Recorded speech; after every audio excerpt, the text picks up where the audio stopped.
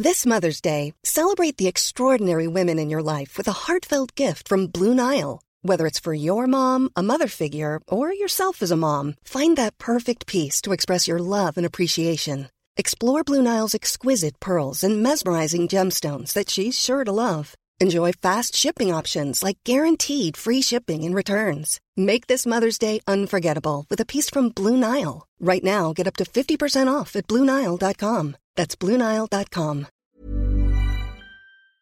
Guess what, Lorraine? Tell me, Trish. Well, we've had possibly the best compliment I think we are ever going to get. Am I going to like it? Oh, you are. I think you are. I think it's going to make you laugh. My lovely friend Sue, who I've known for years, who lives in Australia, sent me a little message telling us how much she loved the podcast and the fact that she thinks we are the menopausal Morecambe and Wise. Menopausal Morecambe and Wise. Do you know my favourite Morecambe and Wise joke? Can I tell it to you? Which one is it?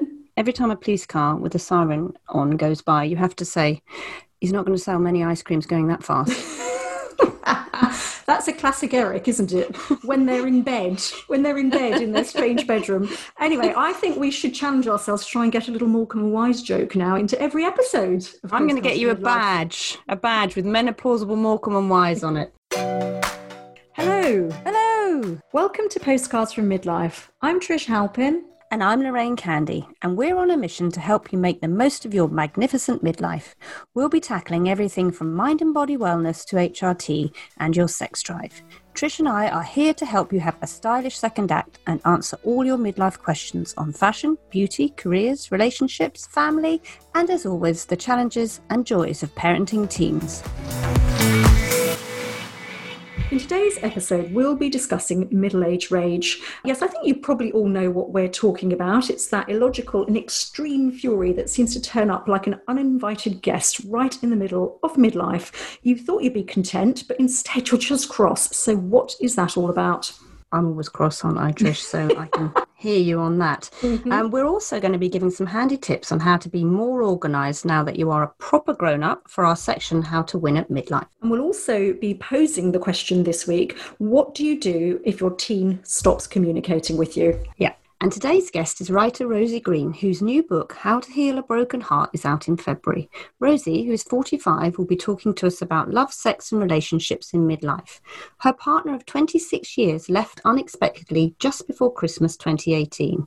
But Rosie, who's a fashion and beauty journalist, has built a happy new life with her family, and we hear how she came back from the brink of loneliness and despair. And we'll be rounding off the show with some nostalgia noodling. But just a reminder as well, please, we love to hear from you. We love to hear your midlife lessons and experiences, either on our Facebook group, our Instagram, or by email at hello@postcardsfrommidlife.com. And of course, if you missed any of series 1 or 2, or even the last few episodes, then they're all on your usual podcast provider, so you can catch up. Let's get started with some of our jibber-jabber, because we do love to chat about the things we thought we might be in midlife and whether or not we've achieved them and if they really actually matter anyway. This week, we're pondering on whether or not we're content. Lorraine, are you content? Well, it's hard to tell because of the midlife rage, which was something I didn't think it would happen to me. It's about sort of being kind of overwhelmed, isn't it? And kind of overheated and overloaded, and it's actually a recognised symptom of the menopause, midlife rage, or the perimenopause. And it's not, I wouldn't say it's kind of just being a bit cross with things. It's absolutely murderous, isn't it? This rage. It's a rage I've never experienced before. And I am a woman who once went on an anger management course for a piece I was writing, when I suggested to the staff that we write a piece about anger management, and could they find someone who could do it? They said, why don't you do it? Which, you know, I know about rage, but I had no idea that this rage was going to happen. Obviously, it's to do with the estrogen dropping. It's very, very common, isn't it? Do you get the rage, Trish? Not anymore, because mine went after the HRT, and I think there does come a point where it does stop, thank God, but it was not good. The thing is, Trish, no one told us that this rage was coming. It's kind of a bit of a shock. So I remember back to my mum, who would have been around the perimenopausal age, getting very cross, unusually cross. She's a very calm, patient woman, and suddenly she was getting very, very cross about things. And I remember one Christmas day where the food was burnt. She wasn't a great cook, it wasn't her favourite thing.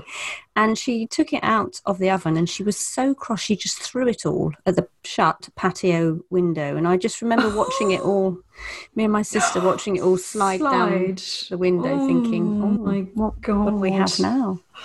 Oh no! Was your mum cross? Yeah, well, my mother's was also a kitchen fury. They were trapped there, weren't they? I know, poor woman. It was the banging of the pots and pans. We just knew to skedaddle upstairs when the banging started. Bang, crash, putting pans away, getting pans out, putting them in the sink, banging them. Poor woman. And obviously we just sort of ran for the hills. Midlife rage. But dealing with the rage, getting rid of the rage, it's given me some headspace for the first time in years to think about whether or not I am content. And I think that I read somewhere that when you are content, you are at peace with your life and the choices you've made, and whether that's your partner, your career, your possessions, and you're not constantly looking for more or better things to be satisfied with. So have you got to any point where you've got some clarity on that? Well, I have. Yeah, I think it's interesting because I'm just about to read Untamed, the Glennon Doyle book, which has been a massive #1 bestseller. This is a woman who left a very unhappy marriage, went to AA, met the love of her life and married her, another woman. So one of the things that she talks about in it and being content and what content is realising, and she realised this when she got sober, you can feel all the feelings. That, a lot of the time we're just distracting ourselves and the rage is distracting us and we're cross, but actually it's okay to feel rage. It's okay to feel sad. All the feelings is quite hard to deal with all of the time. But once you have realised that you're going to feel all these feelings and they're going to be coming at you and you can sort of survive that, then you reach a kind of level of peace, a sort of happiness with yourself. I guess once you realise you don't have to be incredibly happy all the time, you're not striving for something all the time, you're not questioning all the time, you're not searching, you're just in the moment dealing with good and bad feelings. I think that makes me feel like I might be heading towards well, I think I'm finding it in funny little day-to-day moments where it often involves our kids rolling their eyes in absolute horror at Neil and I, because you have just put your two pairs of glasses. Yeah, I did just put 2 pairs of glasses on. Trish. Exactly, that's an eye-rolling moment. It's kind of like when you find pleasure or get excited about some like really simple little things. Shall I tell you a couple of my little things that make the kids eye roll? Are they going to make me review our friendship? Yes, very likely. It involves spotting things like a goldfinch in the garden. That gets Neil and I very excited. Does it? And also watching things on TV like The Repair Shop. Have you watched The Repair Shop? You can. I just can't watch it, Trish. Oh, I can't. My God. I mean, I would rather, I can't think of anything more boring. My husband loves it. Pay someone to fix it. Yeah, no, it's an hour of feeling pure contentment and kind of happiness of life and people and experiences and craftsmanship. I can't. It's a whole other episode, I think, The Repair Shop. It sounds deathly dull to me. But Trish, is that not about settling? Because there is in our interview, one of the interviews with one of the guests, we said it's just that running at life at 100 miles an hour. She says children run at life at 100 miles an hour.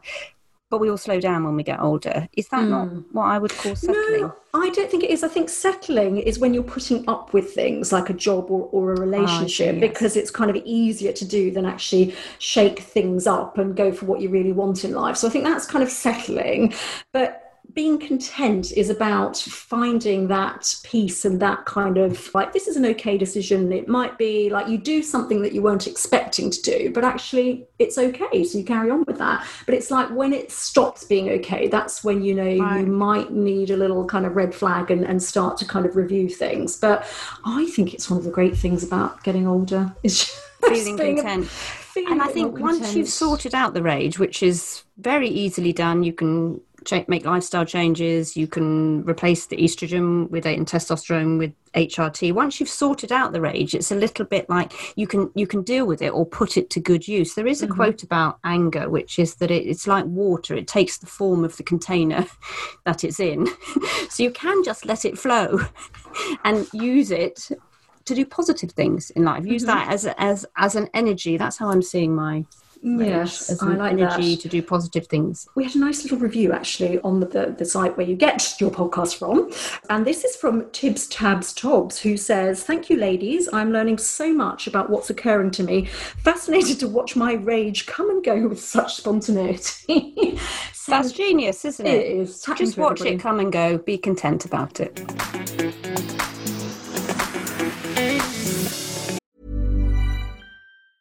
When you're ready to pop the question, the last thing you want to do is second-guess the ring. At BlueNile.com, you can design a one-of-a-kind ring with the ease and convenience of shopping online. Choose your diamond and setting. When you find the one, you'll get it delivered right to your door. Go to BlueNile.com and use promo code LISTEN to get $50 off your purchase of $500 or more. That's code LISTEN at BlueNile.com for $50 off your purchase.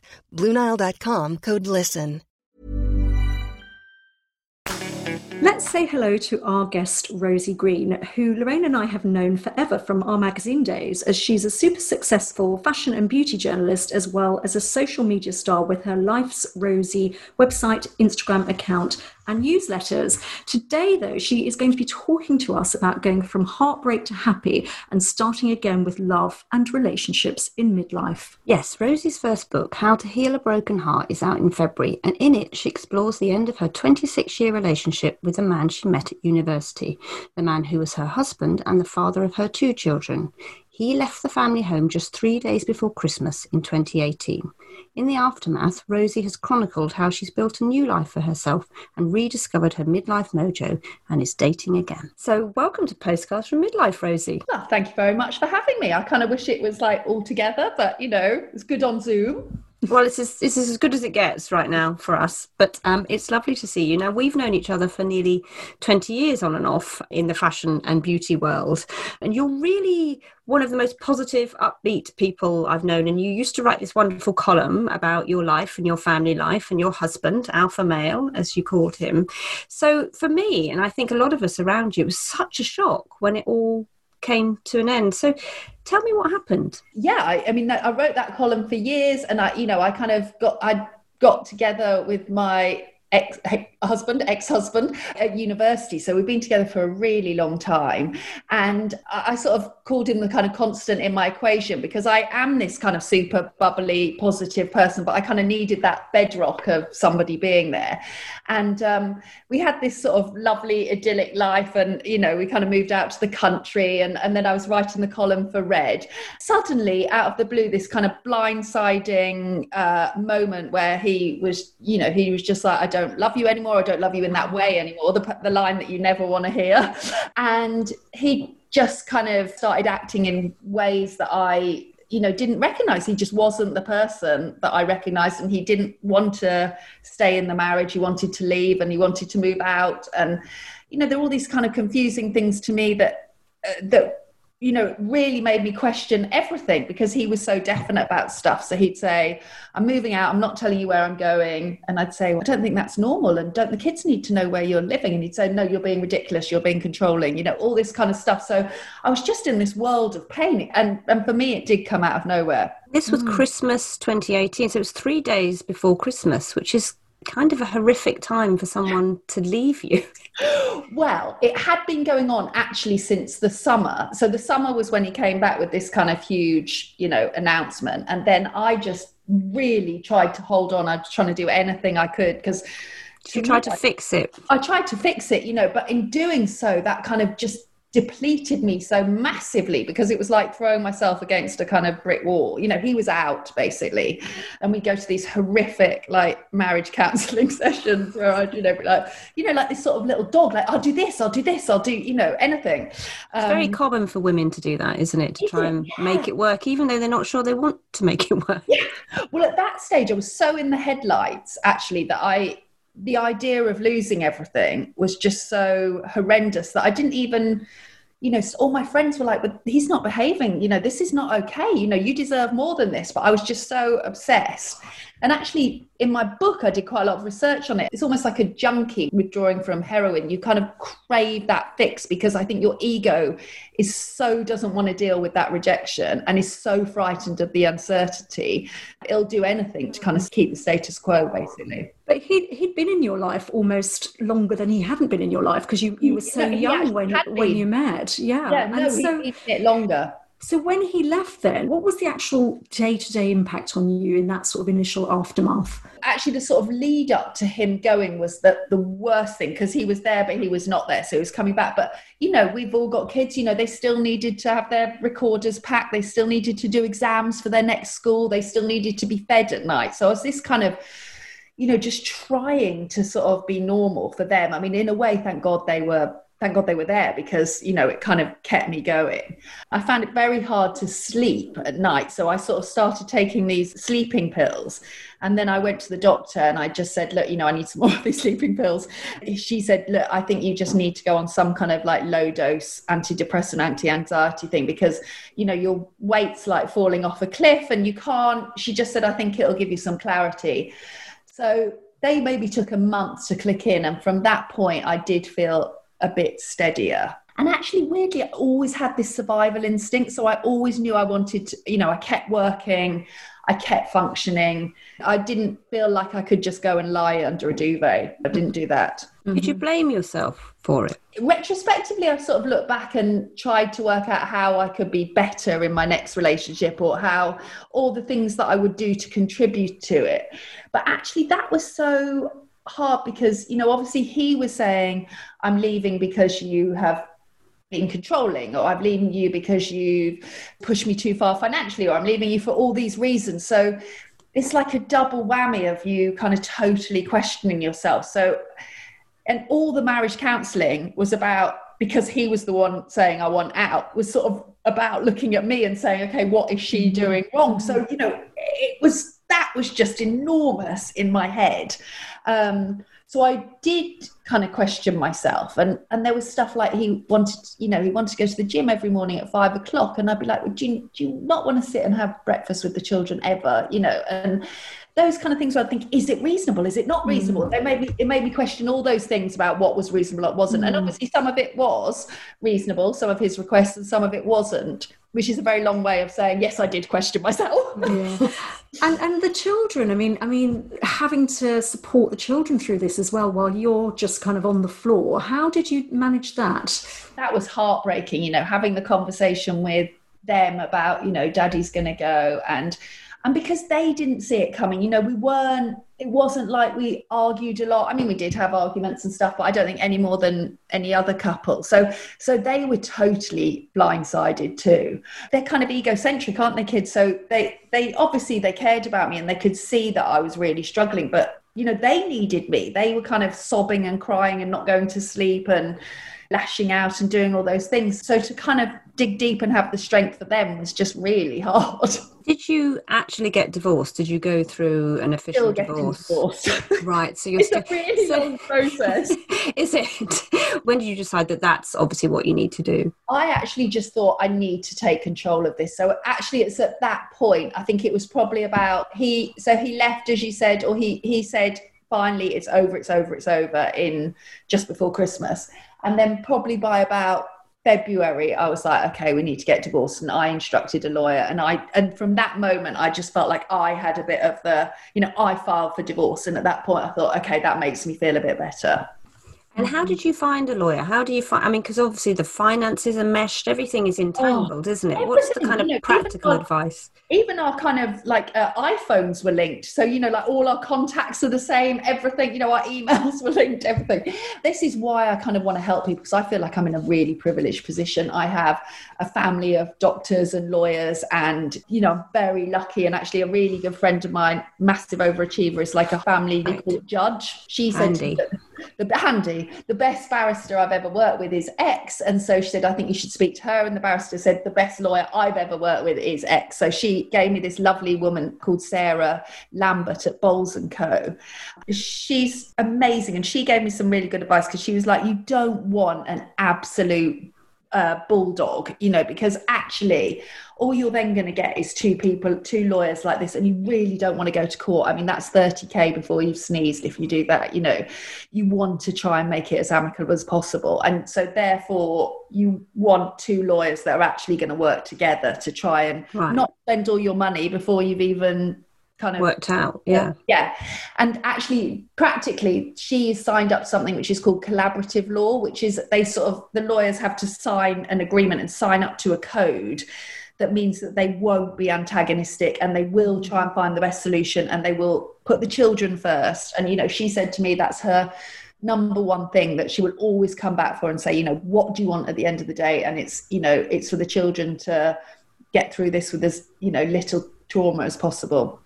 And are you in contact with your ex-husband or soon-to-be ex-husband now? How does that work with parenting? I mean, yes, I am. And actually, we have a sort of much more cordial relationship now, and we can talk about the children. And it's tough because I think if you haven't got children, you just break up with someone, you'd never see them ever again, right? But actually, you know, after 26 years, I mean, it's like it's sort of a whole chunk of your life that you would be walking away from. So we are in touch, but I see him when he gets the kids, or he comes to the house to see the kids and that sort of stuff. But I just try and keep really clear boundaries, because I don't want to be friends. I don't want to enter that zone where emotionally I'm confused about stuff. So I'm very much like, we have a functionally friendly relationship, as this divorce coach once told me. Did you have therapy, Rosie? Did you have someone to talk to about this? Because when you walk away from that, you're walking away from a big part of you. Yeah, absolutely. Do you know what I did? I mean, I did the marriage counselling, and then I went to see her a couple of times afterwards on my own. And then I did go and see a nice counsellor lady. Although, I mean, I find that all so weird. I'm like, can you just tell me what to do for a start? They don't like that, do they? Specifics. And also, she was like quite deadpan and sort of just reflected everything back. And well, as you said, I'm all like the jazz hand. So I was like, oh, you know, I'm just trying to make you like me, basically. Oh, no. She was quite good in terms of techniques. Actually, she was more helpful in the stuff around like new relationships. So how not to kind of repeat those patterns or, you know, I kind of definitely felt like I needed to be in a relationship to sort of be valuable almost, or to be desirable, or any of those things. So being on your own, being single for the first time really in your adult life, at what point did you start becoming comfortable with that? You know, I'm not sure that I could honestly confess and say that that was the case. I got to the stage where now in the house, there's the three of us. So at night when I lock the door now, I don't feel that sort of crushing sadness. But I do have to say, I'm somebody happiest in a relationship. But what I'm really pleased about now is that I feel like I don't need that relationship to kind of complete me. It's like the extra level of happiness. I can be less needy of it for kind of to hold up my self-esteem. Can you see, coming from your vantage point, why many women, and I know women, stay in really bad marriages they don't like? I mean, that is one thing that I'm so grateful for. I would have stayed there. I would have, he'd set all these rules up for how it would have to be if we stayed together. You know, I will have to go to the gym. My job will have to come first, and I will have to do that. And I would have totally, even though I think I'm a really strong person, I would have laid down and taken that, because just the alternative, the idea of, telling the children, the idea of dismantling the finances, the thing of just not having that kind of safety net, I would have stayed there. So I can totally see why people would. What's your advice then for women going through that? Because you seem so much happier now than perhaps people who knew you before, even in the happy part of the marriage, would have thought you would be. If someone's husband has just this minute walked out this week, what would you advise them to do? For me, that sort of vulnerability, that being open with people, because I still think there is a level of shame. Like, people were so amazing. And there was this one lady, she was still really lovely. And she just, I remember telling her, and she just said, oh, well, you must feel no shame. And, I think actually there is an element of people not telling others because they have been battered down a bit, but also they kind of feel, they feel there's an element of shame and guilt. So therefore they don't get the help. They don't get the help from their friends. They don't get the help from their family. So I would say, talk about it, reach out to people. That sort of sharing, the way, people now write to me their stories, and I might put them on Instagram, and then they get almost get a clarity by sharing it with other people. They don't feel alone. Yeah. Or to blame. or to blame. Or there's also a massive thing of like, I remember Googling in the beginning, like, who's this happened to? So I Google like Ben Affleck's wife, Jennifer Garner. I think, okay, she looks like a really decent person, and he's obviously done her over massively. So I'd be like, it happens to good people. And I feel like that's almost the sort of validation you need at that point. And now the next phase, you've started dating? Yeah, so I had sort of two phases. So for me, I had never been on a date. I mean, I kind of got, I'd done all the drunken snogging and the sort of gone to university. When you were a teenager. Yeah, exactly. And so therefore I just never done it. But I knew that it was part of the kind of journey. And also this divorce coach lady, she's called Sarah Davison. And she was like, actually, it's really good to kind of just put yourself online. I remember going on this divorce retreat and she said, you have to write your biggest fears. And mine was like, nobody is ever going to love me ever again. And I totally 100%. Oh, I want to hug you, Rosie. I want to hug you. You're so lovable. You're one of the most lovable people. Oh, thank you. And I genuinely just thought, actually, I'm just going to spend my days surrounded by cats. And that's totally fine if you want to do that, but I knew that wasn't what I wanted. And she said, just go online and you'll get some validation, you'll get people liking you, and that'll make you feel better. I went away with, I don't know if you guys know Nadine Baggott. Yeah. Oh, yes. I went away to this it was very good, this detox spa, where we couldn't eat any food, which was not good for me because I was about 8 stone at the time. And we were so bored, and she was like, okay, I'm going to sign you up to Hinge. So we're like flicking through Hinge, like thinking this is brilliant, like it's like the man shop. And instantly I kind of made some connections, things like that, and did lots of sort of flirting, and then went out on maybe 3 or 4. Did people send you nude pictures? A friend of mine's on that site, and just these men just keep sending her pictures of their genitals. I didn't get any genitals pictures. And I have to say, because another friend of mine said she just got loads of like up nostril shots and kind of lots of in bathrooms taking pictures of their torsos when they really shouldn't be doing it. I thought the quality was pretty high. Back at night, yes, this is good. So from that, kind of got this pool of like 4 or 5 guys and sort of started going out on these dates. And I have to say, I just really quite enjoyed it. I really remembered that I was quite a good flirt. What happened on the first date? Did you spend like 3 hours deciding what to wear? And did you go out thinking, this is bizarre, how am I going to do it? So my first date actually was with this photographer guy who came through my Instagram DMs, and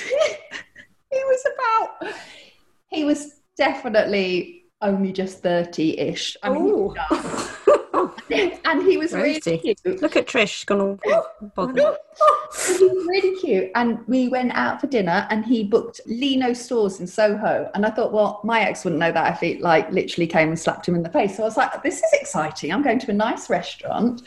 This was like 7 o'clock. Like by 9 o'clock, I was snogging in the Groucho Club. I love it. How weird is that, snogging someone after 26 years of snogging the same person? Exactly. But it seems to me that it's easy to do and we shouldn't be worried about it. Yeah. Well, so ask Trish. We might actually probably even snog your husband. I mean, maybe you two do, but maybe that was the problem. I wasn't doing much snogging by this stage. That last, it was just like fun, and obviously it was like entirely never going to go anywhere. But it was really good for the ego. Mm-hmm. And then after that was sort of dying, that's when Nadine and I signed up to Hinge. And then there were a couple of guys on that I saw, that were more age appropriate and really lovely. And then one of them sort of turned into a boyfriend. It was lovely, and it was really distracting, and it was really good fun, and it made me realize there are sort of different kind of people out there. And in a way, it made me realize that my ex and I had got to a point where we were quite different. So to go out with people that really, I was really interested in, and that was really good. That one then ended. So then I just got back to the man shop and then found another one. But did you, I'm going to ask the question, did you, the first time you spent the night with someone, how does that feel from your confidence point of view? For the book, I interviewed this really amazing woman called Dr. Karen Gurney, and she's a sex doctor. And she was saying that the biggest fear for women is body anxiety. Yeah. And the biggest fear for men is performance anxiety. Because you're taking a new body out that you haven't used before, because the first one was 18. Really terrifying story. So this friend of mine, she said that she had a lot of children. And she said she went out with this really young guy, and he was like midway through, it's like, can you just make it a bit tighter? like magic. Wave your vagina wand over this. Oh my God, crushing. Yeah, exactly. So the crushing reality that do you know what? I treated it like anything that I professionally get worried about. So if I've got like to give a big speech or I've got to do various stuff, I just did that sort of like 1, 2, 3 fuck it thing. I was just like, it's gonna be fine. And also I do think you do suddenly start like taking care of yourself a bit more. I have been working out more because like I've got more time, and also I think you just sort of think, okay, I'm going to embrace this. So I wasn't so worried about my body and those kind of things. I was more worried about the vulnerability of my emotions, that in a way, if I slept with someone, I would kind of fall in love with them. And I just thought in that way. But I was pleasantly surprised that I could have sex and not fall in love with someone. Just have a nice what advice would you give to women who are thinking, I'm just not going to do that because that'll make things worse, or it'll make me feel bad, or I'm not confident? I would say you really think about how ready you are. Don't get yourself into a situation where you're doing it for them. Don't get yourself in a situation where you're too pissed to make that decision properly. If you take control and you own it and you say, do you know what? Nothing may come of this, but I'm going to have a nice night. I read a really good book that a friend of mine gave me called It's Just a Date, and it's written by that guy who he was a screenwriter for Sex and the City. They're just really good at kind of like, you know, just don't expect too much. Don't like project 10 years into the future where you've married them. Just have a nice evening, but also kind of don't give it all away too much. Just keep your own boundaries and barriers up. I guess when you've got family as well, you have to manage that because you don't want to bring anyone into your kid. What are your thoughts around that? I agree. I think you have to be really careful there, and that, you know, they're so vulnerable and delicate, and sort of parade of new guys through. I don't think, I mean, for me, it has to be really kind of feel permanent or you know, be a long-term thing to do that. Being single, Rosie, it's not just your family dynamic that changes, it's kind of the dynamics with friends, with wider family. How was that? Did you feel kind of suddenly very different in your relationships with other people? I think I worried that I would be. I think there's an element of, there are probably some kind of dinner parties going on that I'm not invited to and all that sort of stuff, but I don't, weirdly, that doesn't really bother me. I feel, you know, the overwhelming thing is that people have been incredibly supportive and incredibly kind, and actually made me realise that I've been doing a lot of that by myself anyway, really. So it was more like the idea of him rather than him actually being there. So I think most people were amazing, and there are a few people that just couldn't, for whatever reason, handle it, and they couldn't, obviously it triggered something in them or triggered certain fears, or they just didn't have the brain space. And I just tried really hard to be philosophical about that and think, you know, sometimes people can step up and sometimes they can't. And being on your own, because it is being in your own company, where so rarely, if you're in a relationship, you've got kids, just actually being on your own. Are you comfortable with that now? No. Okay. I hate being on my own. Fair enough. I hate it. I hate it too. I'm just not that. I'm not that person. I like an office. I like a busy home. I like a dog. I like all those things. And so I don't think that's necessarily about the relationship necessarily. But I do now, you know, it's like all those times which would feel really bad were like in the car, you know, when you just haven't got the distractions. And now in those moments, I'm totally fine. So I feel much better about those things. You're okay with songs that remind you, all those moments that might remind you of, because they're kind of little landmines, aren't they? Emotional landmines that drop in around us after 26 years of being with the same person. Weirdly, I'm all right about all those things that are in the past. So like, for instance, you know, like I walked past the church that we got married in the other day and all that sort of stuff. I'm all right with all of that stuff, but there are a few songs around that period. And even the kids, like there are certain ones that the kids sort of freeze up, and they were the ones that were happening around the time of the split. Christmas is just literally around the corner, looming 2 years. How do you feel about that? I sort of did an Instagram post the other day because I know how hard it is for people, because it is, you know, it's kind of that sort of super sentimentality and those pictures of the big families coming through. 2 years on, I feel fine actually, and you know, I have got a nice new boyfriend, and so I will be with him and the kids, and so actually I sort of feel like I think it'll be really nice. And actually, even last Christmas, we went to my cousin's, we had a big Christmas, and actually even last Christmas was nice. I mean, it was sad, but this year I think I'll be fine. Mm-hmm. Have you managed as a single mum? It took me so long, and then somebody said to me, "Oh, you're a single mum." I was like, "Shit, I am." Like, I didn't even think about it.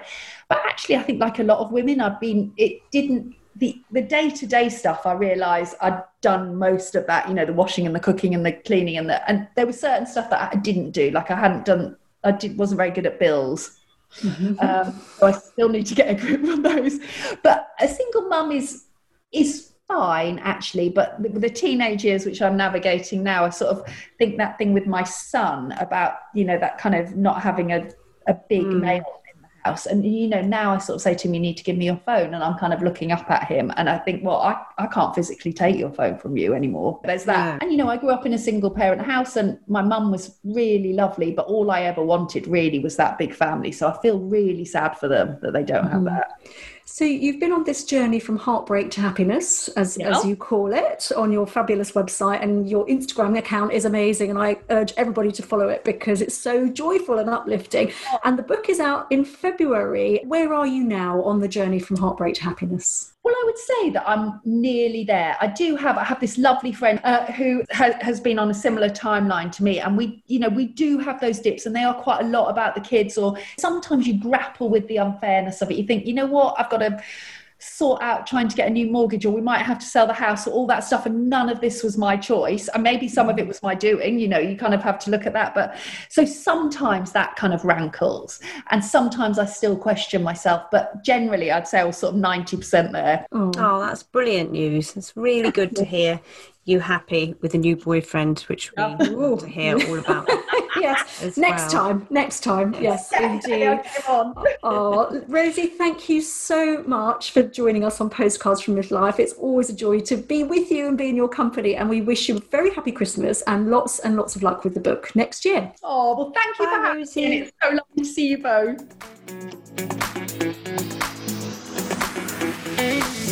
Now it's time for What Would You Do?, in which we share a midlife dilemma about family, friends, or parenting. And this week we're asking, what would you do if your teenager just stops communicating and won't speak to you? Which is a habit I think they probably all get into at some point during adolescence. How have yours been with that, Lorraine? Well, I've got 4 kids, 3 of them are teenagers. So I would say of the teenagers, 2 are very communicative and it's fine. And 1 is very non-communicative. I'm an over-communicator, as you know, Trish, and really? My husband is an under-communicator.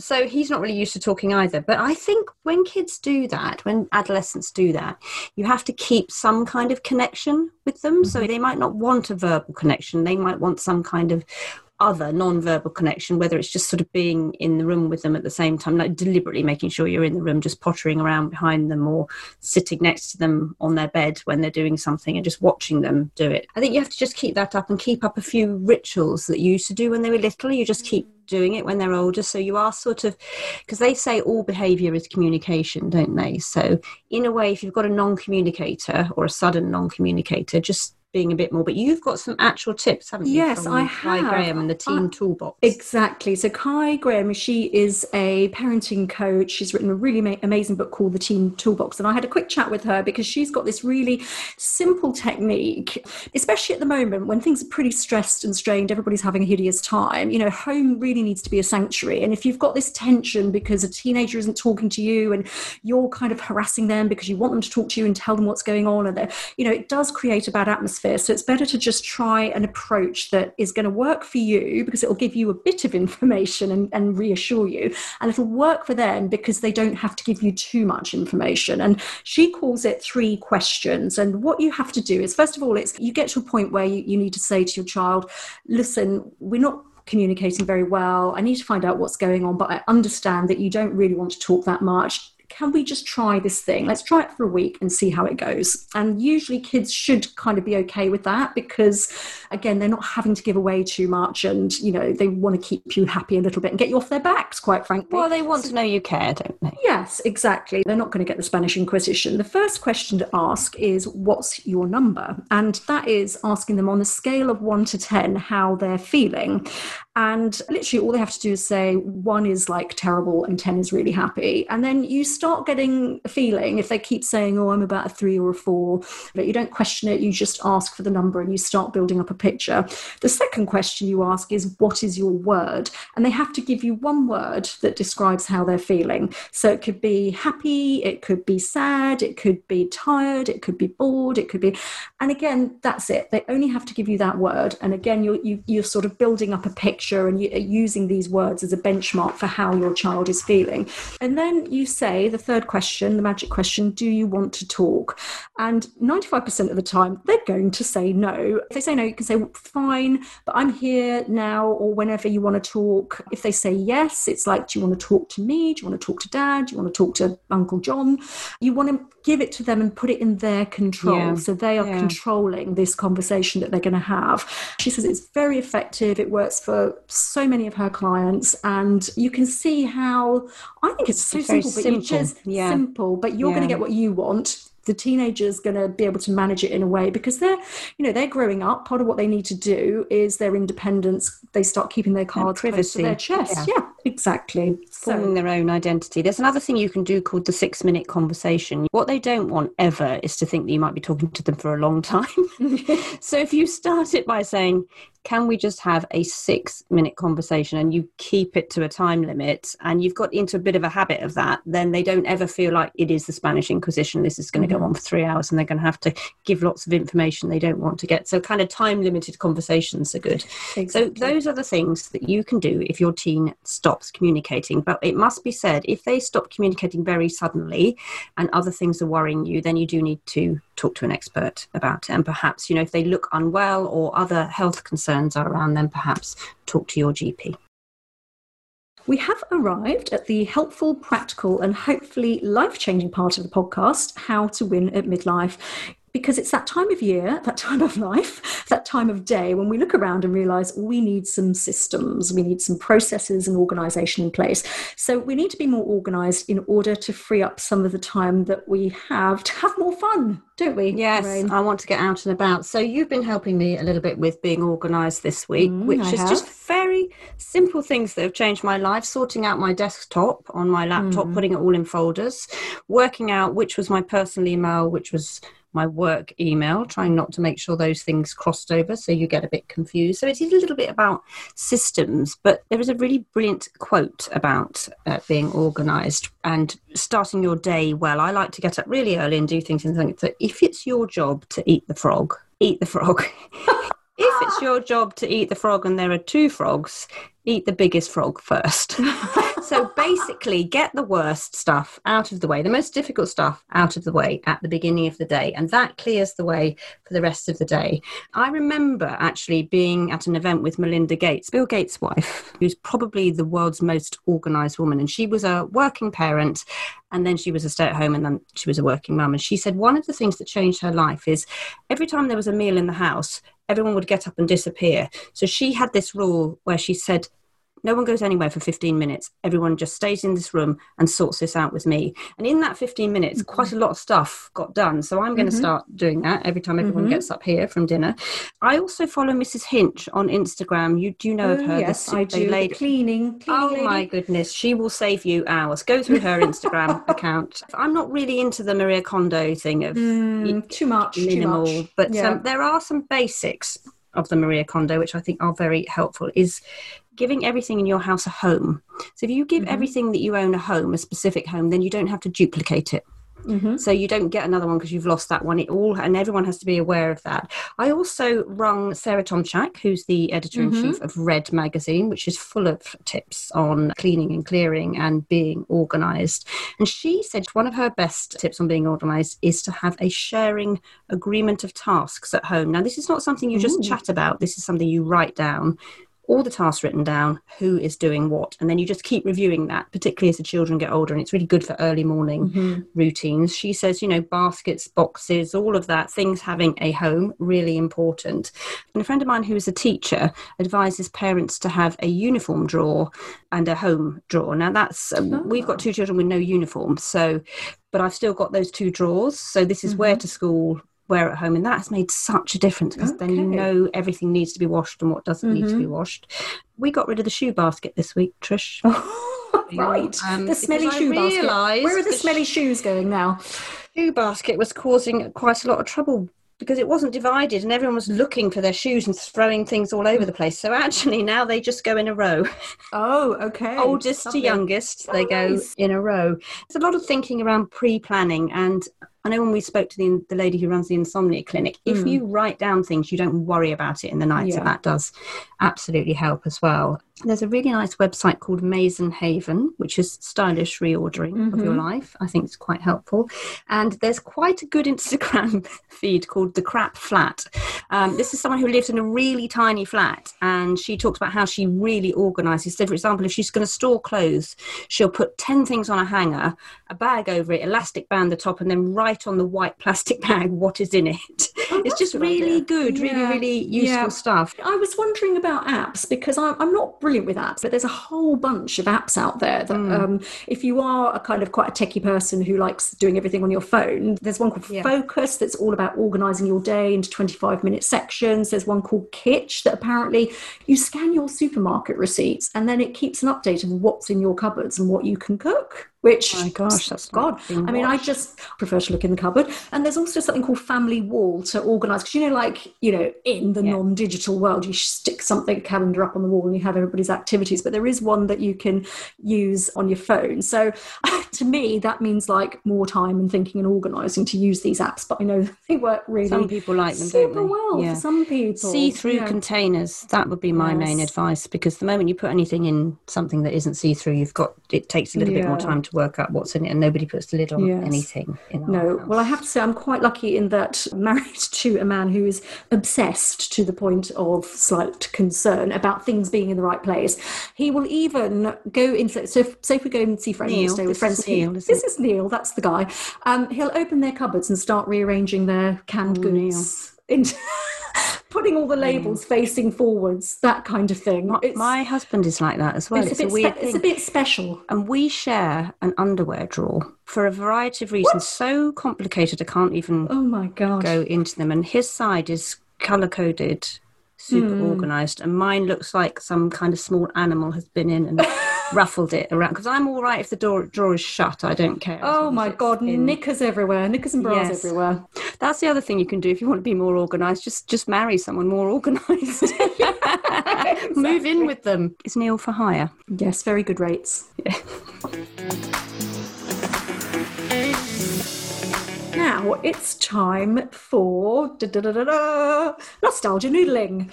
How far back have you gone in the time TARDIS this week, Lorraine? Well, I've gone quite a long way back and frightened myself slightly with this one. But as we are the menopausal Morecambe and Wise, this is really sort of from the era of 70s TV. My son is always talking about words that shouldn't be used anymore. Mm-hmm. And a friend of mine who is of that era, slightly older than us, used the word knockers the other day. He wasn't talking about doors, was he? No. This is a word we grew up with, isn't it, in the 70s and 80s for women's breasts. Can you imagine? Yes. And then I sort of went down a terrible kind of route of 70s words for women's lady parts. Upsetting myself. So there's strawberry creams was another one. Oh, never heard of that one. But now I know it. It's imprinted. Yes. Baps. Yeah, baps. Yeah, remember those. Jubblies. How are your jubblies? Lovely jubblies. Lovely jubblies.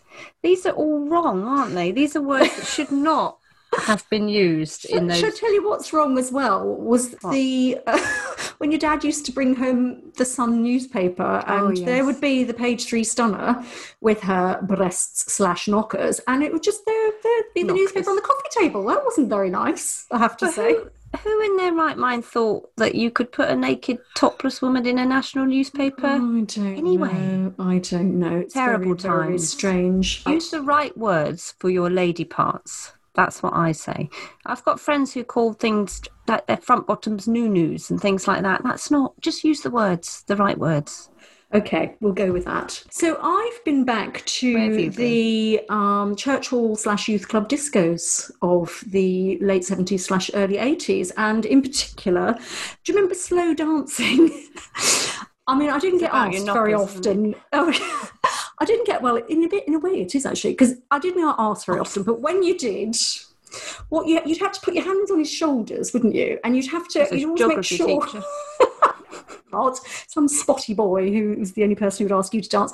And there'd always be like at least a sort of 6-inch air gap so that you'd no pressing against the knockers or the nether regions, I would say. And you'd be sort of shuffling around the floor to like Always Lady in Red. Lady in Red. Lady in Red. Yeah. Or Always and Forever by Luther Vandross, I seem to recall. I loved Luther Vandross. But would you have got sad if you were stood on the side and not being hardly pressed against? Yes. No knockers being touched? Secretly, yes. Secretly, sort of, yes and no. I mean, I think just standing there wanting to be invisible, because you know what I'm like, but equally also thinking, please somebody notice me. And very occasionally they did. But, you know, it was from the old times in the old I quite like the slow dance situation. Slow dance. Do they do it anymore? I don't think they do. It's all bumping and grinding, isn't it? Is that what happens when you spot a goldfinch? You and Neil, you spot a goldfinch, sets you off, and bumping and grinding. Very contentedly bumping and grinding. Bird watching, twitching. Well, that brings us to the end of this week's episode of Postcards from Midlife. Did you enjoy it? Well, if you did, we have more twaddle for you next week. And in the meantime, you can stay in touch with us on our Facebook page and our Instagram to keep these conversations going. Yes, thank you so much for listening. And if you enjoyed it, please tell all your midlife friends to tune in as well. Remember, you can subscribe from your podcast provider, and please rate and review us too, so we can continue to bring you all the best midlife stories and helpful advice. Once again, you can email us ideas or questions at hello@postcardsfrommidlife.com. Goodbye. Bye.